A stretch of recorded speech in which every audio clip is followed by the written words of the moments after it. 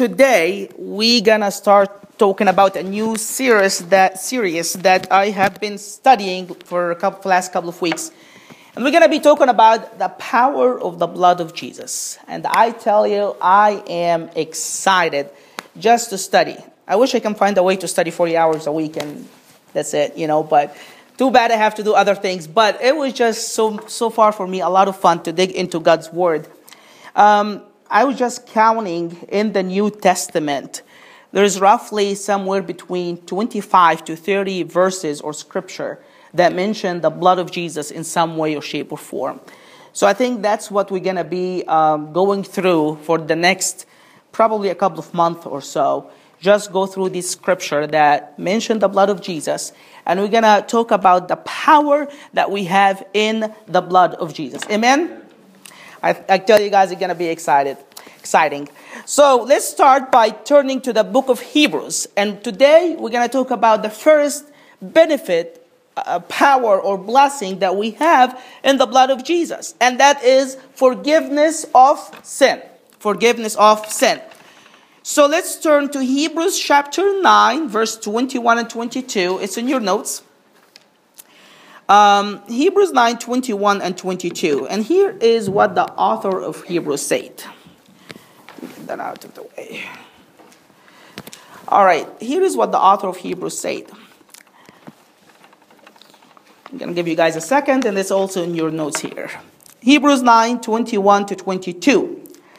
And in the same way, that's Moses, in the same way, he sprinkled with the blood both the tent and all the vessels used in worship.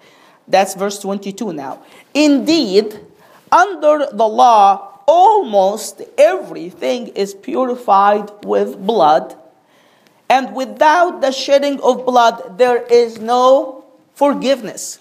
Without the shedding of blood, there is no forgiveness. Jesus said, so that's the scripture right here that tells us that the blood of Jesus is essential, is the only way for us to have our sins forgiven before God. But there's another scripture that says about the same thing. That's what Jesus said in Matthew 26, 28, when he was instituting the Lord's Supper. He said, "For this is my blood of the new covenant, which is shed for many for the remission or the forgiveness of sins." Amen? So these are the two scriptures. There's probably more, but these are the only two, I would think, that connect the blood of Jesus to what? Forgiveness of sins. So that is the first benefit we're going to be talking about, that we have in the blood of Jesus, that it is because of the blood of Jesus that was shed on the cross that we can be forgiven. Amen? Amen. So, in the book of Hebrews chapter 9, we read the phrase, without blood or without the shedding of blood, 3 times. I think that's what we're going to be talking about for the next 3 weeks or so. So the first time we read without blood is in verse 7. We see there that without the shedding of blood, we cannot approach God. Verse 7, here is what the author of Hebrews says. But into the second only, that is the second Holy of Holies in the tabernacle, but into the second chamber, only the high priest goes, and he but once a year, and not without taking blood, which he offers for himself and for the unintentional sins of the people. So the author of Hebrews in chapter 9, verse 7, saying that the high priest, in order for him to go into the Holy of Holies, into the very presence of God, he cannot do that without blood. That's number 1. Number 2, we also learned that inaugurating the covenant or a relationship between us and God could not have been done without blood. That's why he said in verse 18, "Therefore, not even the first covenant," that's the Old Testament covenant, "was inaugurated without blood." So that's the second thing that could have never done without blood. Number 1, we cannot approach God or come into the presence of God without blood. Number 2, we cannot have a covenant or a relationship with God without blood. And the third thing in the book of Hebrews chapter 9 that says without blood is that verse right here, verse 22. It says that without the blood shed, there is no forgiveness of sin. Meaning, you cannot be forgiven ever without the shedding of the blood of Jesus. Amen? So 3 things so far in that chapter that could never have happened without the shedding of the blood. Number 1, getting into the presence of God. Number 2, having any sort of covenant or relationship with God. And number 3, have any of your sins forgiven. So let's stop at that last one for now. I started studying for that verse, and then when I was studying, I saw these 3 things. It was too late to go back and go in order. So anyways, we're going to start with the forgiveness of sin first, okay? So here is what the author of Hebrews say in verse 22. He says that, indeed, and then notice what he says after that. Indeed, under the law, according to the law, look at this word, almost everything is purified by blood. See, he says the word almost. He doesn't say that under the law, everything has to be purified by blood. But he says that under the Old Testament law, almost everything is purified by blood. Now, why did he say the word almost? Why he didn't say everything is purified by blood? Because there's a couple of incidences in the Old Testament, one in the book of Leviticus, one in the book of Numbers, when people can actually obtain ceremonial purification before God without blood. One incident, we read about it in Leviticus 5:11-13, when somebody is too poor to even afford a dove to bring it to God so they can slaughter that dove on behalf of that person. Then God said that this person can bring just a handful of flour, and then they can bring it to me, and I will take that as an offering, and this person will be purified. So that's an incident where in the Old Testament, someone can be purified without shedding of blood. The second incident, we read about it in the book of Numbers, 31, verse 22, and you're going to read a little bit more, I think, till the end of the chapter, or a few extra verses after that. When we read that some spoils of war and some other vessels can be purified by water and by fire, but not necessarily by blood. Okay? But everything else in the Old Testament was purified by blood. How come? Or what is the story behind that? In the book of Hebrews, right before that, the author of Hebrews tells us what was going on. So he says that in the Old Testament, Moses was starting a covenant with God and the people called the Old Testament. And in order for that covenant to happen, Moses took the blood of a bull and he sprinkled the book that was the 10 Commandments, the commandments of God. He sprinkled it with blood. And not only that, but he also sprinkled the people with blood. So in that way, by doing so, these people became pure, clean in a way so they can enter into a covenant with God. And not only that, but in verse 21 here, Moses is telling us that in the dedication of the sanctuary, after Moses built the tabernacle, he sprinkled the tabernacle and all its vessels with blood. Why? Why did Moses sprinkle everything with blood? Because God is so holy. And the community of people of Israel was just filthy, just like you and me. We're defiled. We're sinful before God.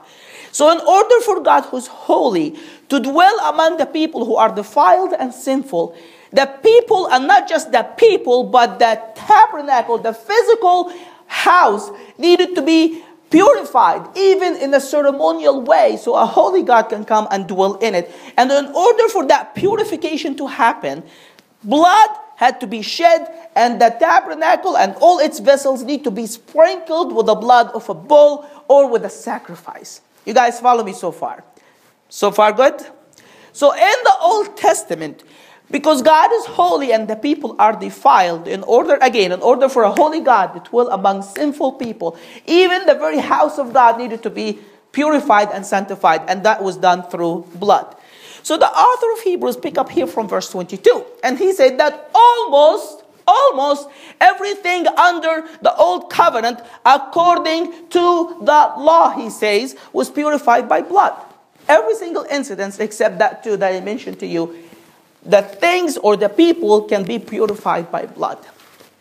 But when he continued to the rest of that verse, he made a massive contrast. He said that even though under the law, according to the law, there are some incidents where purification can be obtained without blood, yet, when it comes to the forgiveness of sin, there is no forgiveness without the shedding of blood. You guys follow what he's trying to say? He's trying to make a massive contrast between how some incidents in the Old Testament or some people can be purified without blood, but when it comes to that forgiveness of sin, he's saying that there is not a single sin in the Old Testament or in the New Testament, intentional or unintentional, big or small, there is just simply not a single sin that can ever be forgiven without the blood shed. Amen? Without the blood shed, there is no forgiveness of sin. So let's talk about that a little bit more. How is it that the blood of Jesus is important for us to be forgiven before God? When the author of Hebrews said, without the shedding of blood, there is no forgiveness of sin. The people that he wrote this letter to were actually Jewish people, and they became Christian. And for him to write to them and say, without the shedding of blood, there is no forgiveness of sin, that's for them, oh, no problem. We get that. We understand that. Why? Because under the Old Testament, under the law of Moses, the law that Moses has brought, there was two kinds of sins. There is intentional sins and there is unintentional sins. Intentional when you actually plan to murder, to steal, to kill, whatever. And then unintentional when something happened that you miscalculated your tithe and you didn't give it to God as you're supposed to. And then later, oops, I made a mistake. I should have given $10 and I only give $5. So I made a sin. So there's two kinds of sins under the Old Testament, intentional and unintentional. Under the Old Testament, every intentional sin have no redemption. If you intentionally sin against God, you're done. You have to be punished. End of story. However, under the Old Testament, God has provided a way for unintentional sins. Sins that you do, but you didn't really mean to. God has provided a way for these unintentional sins to be forgiven. And what was that way? That God talks about that in Leviticus 4, 5, and 6, all these chapters. It's called a sin offering and a trespass offering. So what was going on is this. The person who committed a sin will bring a sacrifice, a bull, a lamb, a dove, according to whatever they can afford, a goat. And then they bring it to the high priest. And they tell the priest, I'm sorry, I sinned against God. And then they put their hand over the head of the sacrifice and confess their sins. And by doing so, it's as if their sins has been moved from them and has been laid over that sacrifice. And then the priest will take the offering, the sacrifice, and slaughter it. And then, by the sacrifices dying, it's as if this person saying, I should have died, but this innocent sacrifice is taking my place. And then in the book of Leviticus, we read that the high priest will take that blood from the innocent sacrifice and sprinkle it in 3 places in the tabernacle. Okay? That's in Leviticus, if you follow me all the way down, the very end of page number 1. Leviticus 4, verses 5 and 7. The high priest will sprinkle that blood in 3 places. Sprinkle it on the veil between the holy and the holy of holies. And then he sprinkle it on the altar of innocence in the holy place. And then he takes that blood, the rest of the blood, and he poured it out at the base of the burnt offering in the yard of that tabernacle. So 3 places has to be touched by the blood. And when the blood covered these 3 places, God, who's holy and righteous, he sees that blood and he says, okay, you know what? That's the blood of an innocent sacrifice that took the penalty of the sin of that this person committed. And because somebody else had took the penalty for that person, now I can forgive that person. Now this person can be forgiven if he asks for it. Do you guys see that God doesn't take sin lightly, right? It's not like, oh God, I'm sorry, and God will say, oh, go free, you're good to go. When you go out witnessing, this is what people say all the time. It's like, well, God is going to punish sin. Oh no, God is different. He's not like us, like gonna count it and just keep track of it. He's just, when you say I'm sorry, he'll just let it go. And I'm like, what is the point of God going to give us a law if he's planning to forgive you anyway if you don't keep it? That's no point, right? He said, don't lie. And once you lie, he's like, okay, you're free. Then what's the point of saying don't lie, right? If God is not going to enforce his laws, then he shouldn't have given us laws to start with, right? And that's what we learn here. That God is not going to take sin lightly. If you sin intentionally, there is no sacrifice for you. You're done. And if you unintentionally sin, you have to go through that process, and blood has to be shed so you can be forgiven. That's the Old Testament way. So when the author of Hebrews was telling the people who's reading his letter, who has a Jewish background, that without the shedding of blood, there is no forgiveness whatsoever, it made perfect sense for them. Because they know exactly what it takes for a sin to be forgiven, that a sacrifice needs to be slaughtered. And innocent blood needs to be shed to take the place of the guilty one. Amen? And in a way, what the author of Hebrews is saying here is this. Just as an innocent sacrifice needs to be slaughtered so the guilty one can be forgiven, so exactly Jesus needed to die on the cross. And his blood, just like the blood of the Old Testament sacrifice, is the only mean by which you and I can be forgiven. Because when Jesus, amen, Wayne, I love it. Because when Jesus shed his blood on the cross, his blood satisfied the righteousness of a holy and righteous God. And therefore, God is now willing to forgive you and me. Amen? How many sins can be forgiven without the shedding of blood? Without the blood shed, there is no forgiveness. Period. Not even a tiny lie that you didn't even mean. There is no forgiveness without the blood of Jesus being shed on the cross to satisfy the justice of God. Amen? Now, the word bloodshed, without the bloodshed, there is no forgiveness of sin. It's a very interesting word. Actually, in Greek, it's kind of a complex of two things. It's hemateko, or something like that. Hemateko. It's two words together. The first part is hema, which is haima, or blood, and then eteko, which is to pour out. I'm probably butchering the pronunciation. But anyways, the second word is to be poured out or to be shed. And literally, this, when you put these words together, it's literally English bloodshed. It's a complex word of two words put together. And that's the only time in the whole Bible that this word exists. However, we do read a lot in the scripture that the word poured out associated with blood. So many incidences. Jesus himself said that about his blood. He said, this is my blood. We just read the verse. This is my blood.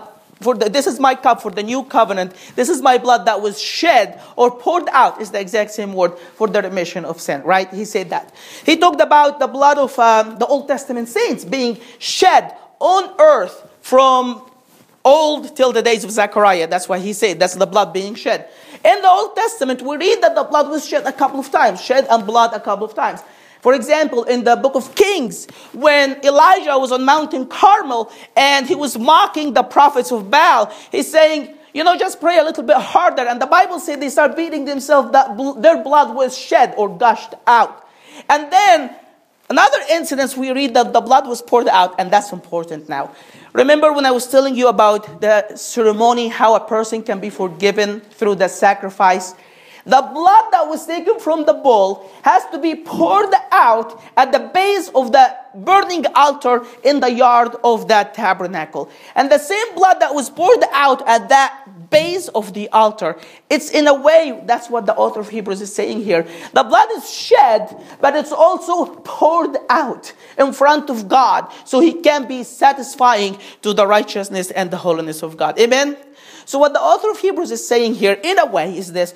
Jesus' blood was shed on the cross, poured out from his body, but it also was poured out before God so it can be satisfying to his righteousness and to his holiness. Amen? Without the shedding of blood, how many sins can be forgiven? None. Why? Because no one the justice of God needs to be satisfied one way or another, right? And without Jesus dying on the cross and taking care of that, there is just no way we could have been forgiven. Amen? When I go out and witness, I ask people this question. Because I'm trying when I witness to drive people to that point, to see how the blood of Jesus and the cross and the resurrection is the only way that we can be forgiven before God. So I asked them, if you stand before the judge and you're speeding, for example, you're driving 55 in a 35 mile, and you're caught speeding, you're admitting to your guilt, and there's a $200 fine. And you're standing right now in court before the judge. Everybody knows you're guilty. You know you're guilty.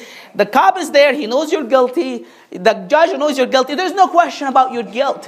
What's your option at this point before the law? Nothing. You have to pay the $200, right? Whatever fine the law requires of you, you have to pay.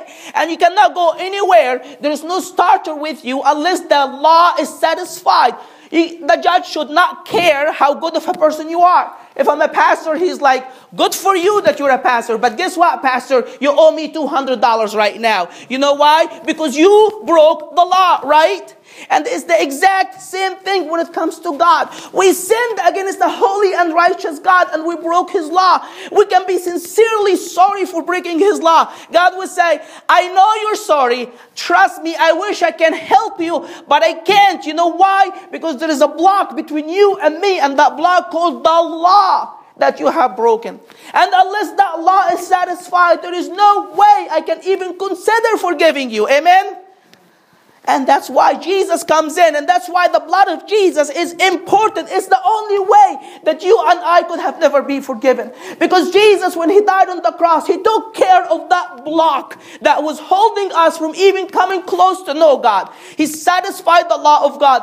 And now that the law is satisfied, God is willing and able to forgive and give us a chance for eternal life. Amen? Amen. Now, that's why the blood of Jesus is the only way that you and I can be forgiven, because it took care of God's judgment and the law and the righteousness of God. Without the shedding of blood, how many sins can be forgiven? None. Some people are still trying to reach out to God through good works. They're still trying. It's like, God, I know I'm a bad person, but I'm trying my best. Well, guess what? You can try all what you want. You're just not going to go anywhere, because it's not by works. Without that, does the Bible say without good works, no sins can be forgiven? Without the shedding of blood. How about without being sincere, the Bible says no sins can be forgiven? Does it say that? Without what? The shedding of blood. How about without trying hard, no sins can be forgiven? Does the Bible say that? No. How about without being truly sorry and repenting, no sins can be forgiven? Does the Bible say that? No. The only requirement for forgiveness is that the blood of Jesus must be shed. And because of His blood, every sin can be forgiven. And without His blood, it doesn't matter how hard you try. It doesn't matter how sincere you are. There is just simply no forgiveness without the shedding of the blood of Jesus. Amen? I don't know about you guys. You need to get more excited about that. Amen. Jesus died on the cross. He shed His blood. And because of His blood, you and I can be forgiven before a holy and righteous God. Now let's talk a little bit about that forgiveness. When God forgives, God forgets. I was thinking about that. Let's say Micah, my son. Let's say he likes to watch, watch YouTube on my phone. Let's say I told him, Micah, don't watch the YouTube on my phone anymore. And he's like, okay, Daddy, I'm not going to do it. And then he comes to me one day. And he says, Daddy, I have to admit something to you. He's like, what, Micah? He's like, I actually watched some YouTube videos today. And then I told you I'm not going to do it, but I'm sorry.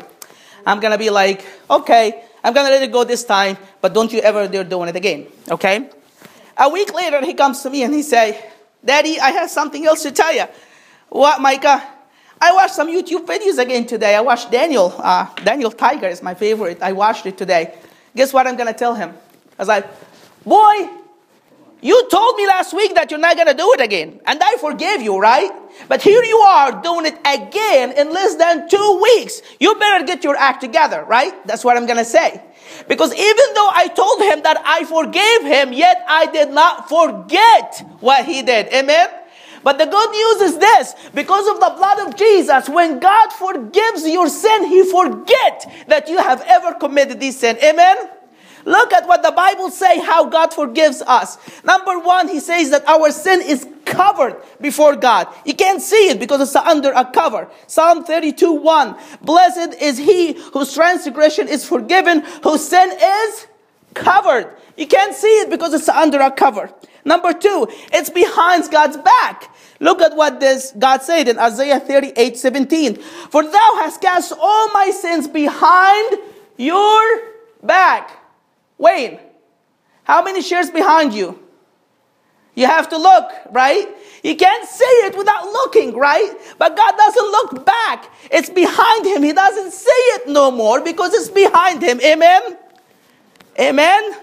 It's kind of like this. I come to God and say, God, I'm sorry. I sinned against you. I lied today. And God is like, okay, I forgive you. A week later, I come back to God. It's like, God, I really am sorry. I did it again. God will like, did what again? It's like, I lied again. I told you last week that I lied, and here I am lying again. And God will like, yeah, I saw you just lying, but I didn't know you lied last week. No, God, I did lie. Don't you remember? God will be, no, I don't remember really. It doesn't ring a bell. Because when God forgives your sins, He forgets your sins. Amen? It doesn't come to mind anymore. It's behind His back. Number three, it has been removed. Psalm 103, verse 12. As far as the east is from the west, so far has He removed our transgressions from us. Amen? Number four, He cast it into the sea. Micah 7:19. Thou wilt cast all their sins into the depth of the sea. You can't get it no more because it's way down in the sea. Number five, it has been blotted out. Isaiah 44:22. I have blotted out. I have wiped out as a thick cloud thy transgression, and as a cloud of the cloud thy sins. That's number four. Number five. Number six, not to be mentioned anymore. Ezekiel 33:16. None of his sins that he has committed shall be mentioned unto him. And number seven, it has been forgotten. Look at that. Hebrews 10:17. And their sins and iniquities I will remember. How often? No more. It's gone. I don't remember it no more. When God forgives, hey Paul, good to see you, man. When God forgives, God forgets. Amen? And it's all because of how good of a person you are, isn't it? No. It's all because of one thing. What is it? The blood of Jesus. Amen. And last point here is this. Repentance is the condition for forgiveness. Repentance is the condition for forgiveness. So it works like this. It's like, let's say, Mike, again, my son. Let's pick on him again. Let's say he's going to college and he needs a car and he cannot afford a car. So what do? I go spend my own money to buy him a car. And then I come to him and say, hey, Micah, I have the keys for you. Would you like to take it? Even though the car is already paid for, even though I already purchased the car with my own money, and I'm willing to give it to him as a free gift, yet there is a condition. Something has to happen in order for Micah to enjoy the car that he can have for free. You know what is it? He has to accept it. He has to take the key, correct? He can simply say, well, Dad, I like that, but guess what? I ain't going to do it. You know, I like to walk. And though the car is available for him, he's still not going to enjoy that free blessing for him. It is the same thing when it comes to forgiveness of sin. Jesus died on the cross. He paid for it. It's because of His blood that God is willing to forgive every single sinner. Every single sin has ever been committed. God is willing to forgive and forget once and for all. But there is something that you and I have to do in order to receive that forgiveness. And that is to repent. To repent. Look what Peter said in Acts 2:38. Look what he said. Repent and be baptized, every one of you, in the name of Jesus Christ. Why? For the remission, the forgiveness of sins. And ye shall receive the gift of the Holy Spirit. Repent and be baptized. But it is not the baptism, it is the repentance. How do you know? Later on in Acts 3:19, he's repeating the same idea. He's saying, repent ye therefore and be converted so that your sins might be blotted out. So it's only repentance. Baptism in Acts 2 is just the manifestation of the condition of the heart, which is repentance. But it is truly the repentance. By repenting, you receive what Jesus has done on the cross for you. Amen? Amen. Now here's the thing about repentance. If you need your sins need to be forgiven. If you need your sins to be forgiven, you have to repent. But when you repent, you have to repent of all your sins. You cannot just pick and choose and say, God, I like smoking, for example, or I like drinking so much. I really enjoy it, so I'm not going to leave that right now. But there's some other things that I can repent of today. It doesn't work this way. Jesus works this way, all or none. You give him everything or he's not going to take anything. Does that make sense?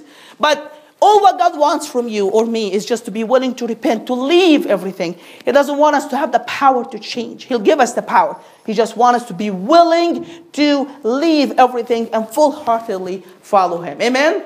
Just remember that it is because of the blood of Jesus that our sins could have ever been forgiven. Amen? Without that cross, without Jesus dying on the cross and shedding his blood, it doesn't matter how repenting you are and how sincere you are. Without the shedding of blood, there is no forgiveness of sins. But if you repent today, you'll take advantage, you'll take full advantage and benefit of what Jesus has done for you on the cross. Amen? So that's number one, the power of the blood of Jesus. Apart from shedding his blood, there is no forgiveness of sin. Let's all close our eyes and pray. Yes, Lord. Brother Mark, if you can play that last song for us.